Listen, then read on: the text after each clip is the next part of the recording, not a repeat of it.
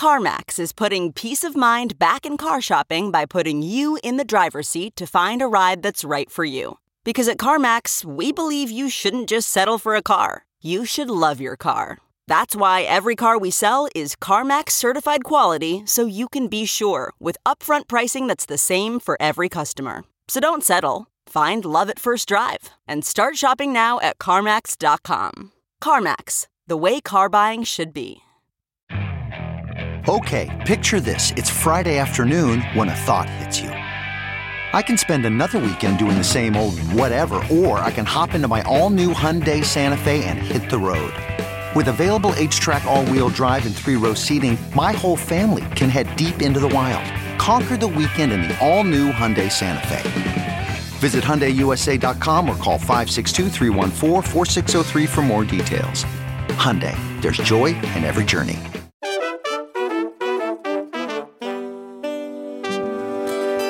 It's Tuesday, May 30th, 2023, and this is Markets Daily from CoinDesk. I'm Adam B. Levine here again with your daily news roundup. On today's show, we're talking Bitcoin, the debt ceiling, top headlines, and more. And just a reminder, CoinDesk is a news source and does not provide investment advice.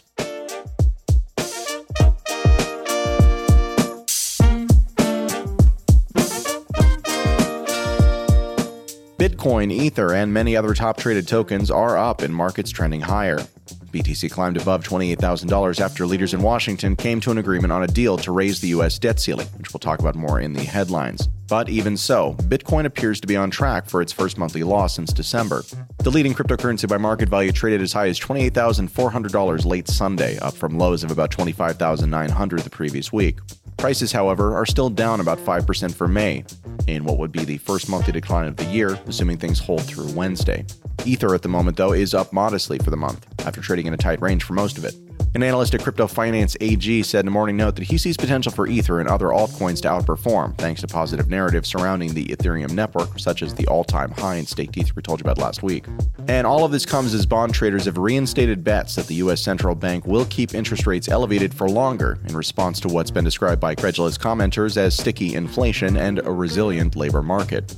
Earlier, interest rate traders expected the Fed funds rate, that's the benchmark borrowing cost, to fall to 4.5% or lower by the end of this year from the current rate of 5%. However, the market no longer foresees the Fed implementing rate cuts this year. We'll see how long this lasts. Quote, "We can assume that the liquidity wave of lower inflation has now run its course, and the market needs a new driver and theme to lift prices higher," said the head of research and strategy at crypto services provider Matrixport. Continuing, "The tech sector continues to be correlated with BTC, but the former has found new life with AI and ChatGPT, which is not benefiting BTC yet," end quote. Bitcoin has decoupled from Wall Street's tech-heavy NASDAQ index, which rose nearly 8% over the course of May. A volatility trader from crypto asset management firm Blowfin said that the continued high interest rate environment would keep the odds against Bitcoin bulls. Quote, "In a high interest rate environment, high risk-free returns such as money market funds are more attractive to investors, which means the lack of liquidity in the crypto market continues," end quote. Meanwhile, the founder and CEO of quant-driven crypto trading firm TDX said that Bitcoin's 4% rise on Sunday was a relief rally triggered by U.S. leaders announcing that provisional deal to lift that $31.4 trillion debt limit hit back in January, and further gains may be hard to come by. Quote, "The rebound we saw on Sunday night and Monday morning was very much a relief rally on the back of the U.S. debt ceiling package. The market will likely return its focus to the possibility of another 25 basis point interest rate hike at the June FOMC, that's the Federal Reserve's board meeting, and the potential liquidity drain as the Treasury needs to sell at least $500 billion in debt in the short term to refill its cash position, which will weigh on risk assets," end quote. Taking a step back, another potential driver behind this month's loss is short-term traders taking gains. The 7-day moving average of the short-term holders, that's the STH's spent output profit ratio, that's also known as the SOPR, has recently moved back above 1, according to blockchain analytics firm Glassnode. Quote, "After a brief stint of coins moving at a loss, the metric is now back above 1, analysts at Blockware Solutions said in a weekly newsletter, continuing, "This is bullish for near-term price action as it shows capitulation from short-term holders," end quote. And in practice, what that means is a reading above 1 suggests the average short-term holder in the market is selling coins at a profit, while a reading below 1 is considered a sign of capitulation. Today's crypto coverage comes courtesy of CoinDesk markets analysts Lila Ledesma, Amkar Godbole, Shuri Amawa, and James Rubin. Bitcoin is currently trading at $27,939. That's up 5.5% since our show on Friday. while Ether is trading at $1,911 per token. That's up a bit more than 5% over the same time period, according to the CoinDesk Market Index. And speaking of the CoinDesk Market Index, we're looking at an absolute rating this morning of 1,238. That compares against Friday's rating of 1,174 and represents about a 5.5% across top traded tokens over the long weekend. And shifting to traditional markets, in the U.S., markets traded higher following agreement by U.S. officials that they'd spend more money on each party's priorities without making any even marginally significant attempt to deal with historically high annual deficits. The Dow Jones Industrial Average gained a point on the news, while the S&P 500 rose by 1.3% following the long weekend. The Nasdaq Composite up about 2 points. In Europe, markets traded mixed but mostly higher, with the regional Stoxx 600 up about 0.5 point, London's FTSE 100 down 0.2%, and Germany's DAX up just under a full percentage point. In Asia, the story was the same, but the numbers were a bit more exaggerated. China's Hang Seng Index dropped by 0.8%, while the Shanghai Composite rose slightly, up about 1/3 point. In Japan, the Nikkei 225 gained 1 1/3%. In commodities markets, Brent crude, that's the international benchmark for oil, dropped by almost 2% from Friday, priced at $75.51 per barrel. Gold, meanwhile, gained, up about 1 1/3, currently changing hands at $1,974 per troy ounce. Shares in troubled bank First Republic rose from 29 cents on our Friday check-in to 31 cents in pre-market trading this morning, up almost 9 points in percentage terms. Today's traditional markets coverage draws from MarketWatch.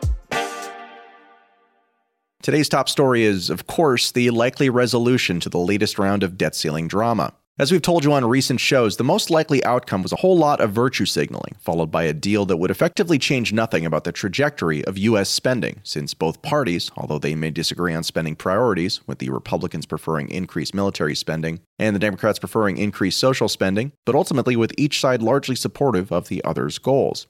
So both parties got what they wanted, which was not just an increase in the debt limit to facilitate planned spending, but actually the suspension or even temporary elimination of the debt ceiling, to be resumed at whatever amount has been spent after the next primary election cycle. Not exactly the rational tempering that Republicans had stated they wanted. I'm going to go off script here for a second and just talk. Politically speaking, I've felt disenfranchised for most of my adult life, and these days I'm having fun asking people a simple question that illustrates the problem. It goes like this. Do you support the dumb party or the evil party? The answer, of course, is always and invariably that you support the dumb party and work against the ambitions of the evil party.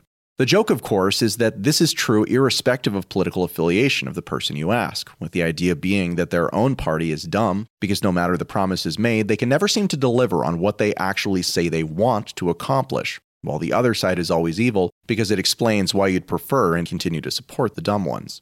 In practice, both parties are dumb and both are evil, and they're all lying essentially constantly in ways that maximize their personal power and wealth, while keeping support in check by pointing to the other guys and saying, see, it could be worse.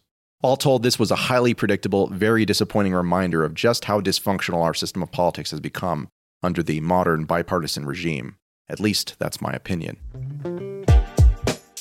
Turning to international news, according to a report released Friday, the European Central Bank, or ECB, has finalized prototypes for a digital euro as it prepares to make a decision over whether to move ahead with the proposed central bank digital currency, better known as a CBDC.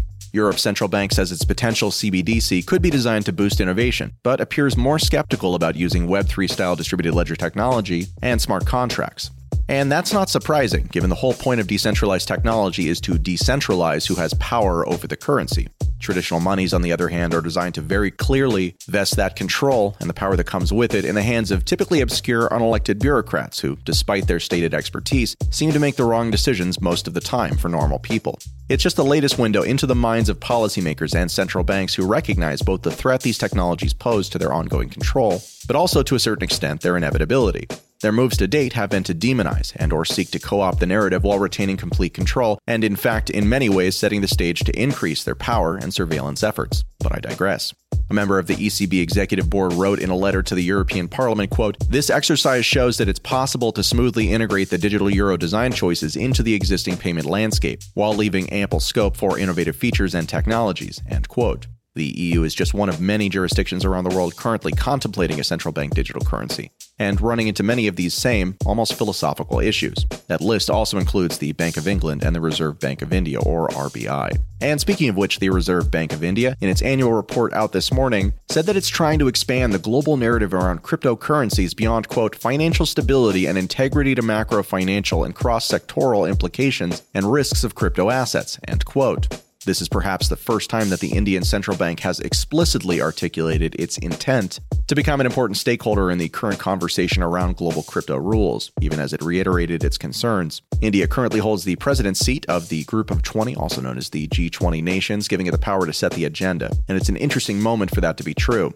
At the start of the nation's presidency, India's finance minister said that the regulation of crypto assets should be an international priority and will be a big topic of discussion for the group during its tenure. Back in February, India announced the coming global crypto rules would be based on a synthesis paper jointly produced by the smartest folks in the room on the international scene, which of course is the International Monetary Fund, or IMF, and the aptly named Financial Stability Board, or FSB. The FSB sets international standards around global financial stability and is expected to publish its individual recommendations for regulating crypto and stablecoins in July of this year. We can't wait. The RBI's report also revealed that the central bank is prioritizing discussions on CBDCs with, quote, a focus on their macro financial implications, end quote. The report also mentioned that India's ongoing retail and wholesale central bank digital currency pilots will be expanded by, quote, incorporating various use cases and features, end quote. The Indian retail CBDC pilot began in December of last year, and by April of this year has onboarded more than 100,000 customers. Although given the size of the nation and the scope of the project, that actually isn't saying much. CoinDesk Samitaj Singh has more on this one in the show notes, but before we move on, it's worth noting that this is just the latest round of not so subtly expressed alarm over the threat that cryptocurrencies, and specifically Bitcoin, represent to nations attempting to create local currency ecosystems that largely isolate their citizens from other global monies. The challenge, of course, is that given the option, a lot of money held in India's native currency would rather be somewhere else. It's not a great currency to be sitting in, as many around the world aren't. Capital controls work well against traditional currencies because banks are heavily regulated entities obligated to follow a nation's rules. They're companies. They need that permission. A token like Bitcoin, however, knows no borders and has no company that can be sanctioned. To the extent it remains a largely niche money, used mostly by ideological fans of what it represents or as a speculative tool, it presents a hypothetical but not immediate risk. But as our age of monetary mania continues to swell towards an eventual crescendo, the mere existence of an alternative, an escape hatch, a life raft, is something that can't be tolerated by the folks running things. The stakes are too high. And that's probably why Prime Minister Modi has at various times over the last few years said that international rules are desperately needed. That's because, to the extent rules are national, many nations will play the arbitrage game, both rendering national laws much less effective and giving safe haven to a certain extent to continue to build out these technologies in ways that could ignore their local laws, like a decentralized system. And the stakes are high. Our creaking financial system, built on dollar dominance, has high levels of inflation, whether at home or exported to nations like India, effectively baked into the cake at this point, and national governments need everyone to share the pain, with no way to escape it. But there is a way to escape it. At least we think that's true. And that's with a form of money that requires broad consensus to make any changes to monetary policy. A level of consensus which, at least for economic policy change purposes, has never been achieved and may in practice be found to be impossible. And that, although small, is the reason why little Bitcoin is big scary to the most populous and powerful nations in the world. And that's why it's a story we'll be watching. And finally, prosecutors said in court filings yesterday that criminal charges Sam Bankman-Fried's lawyers have sought to dismiss, including technicalities around his extradition back to the U.S. and campaign finance violations, are valid. Back in early May, Bankman-Fried filed pretrial motions to dismiss most charges levied against him by U.S. prosecutors, with his defense arguing procedural issues, the irrelevance of some U.S. laws given FTX's non-U.S. location, and that the charges exceeded the agreed extradition terms. The motions did not seek to dismiss securities fraud and money laundering charges, which he seems resigned to face in court. Prosecutors contend that the extradition treaty with the Caribbean nation allows for post-extradition charges with the consent of the extraditing country, and any charges presented post-extradition in new indictments do not violate this rule, which is apparently what they've done. One of the charges alleges that Bankman-Fried broke the law when he offered some $40 million to unnamed Chinese officials to convince them to unfreeze crypto accounts. On the allegations of a campaign finance law violation, which centers around Bankman-Fried having donated money in the names of FTX executives, prosecutors said that arguments don't hold up because the indictment details exactly how Bankman-Fried worked to obscure the source of the funds for donations. Bankman-Fried is due in court in New York, and that's a story that we will be paying very close attention to.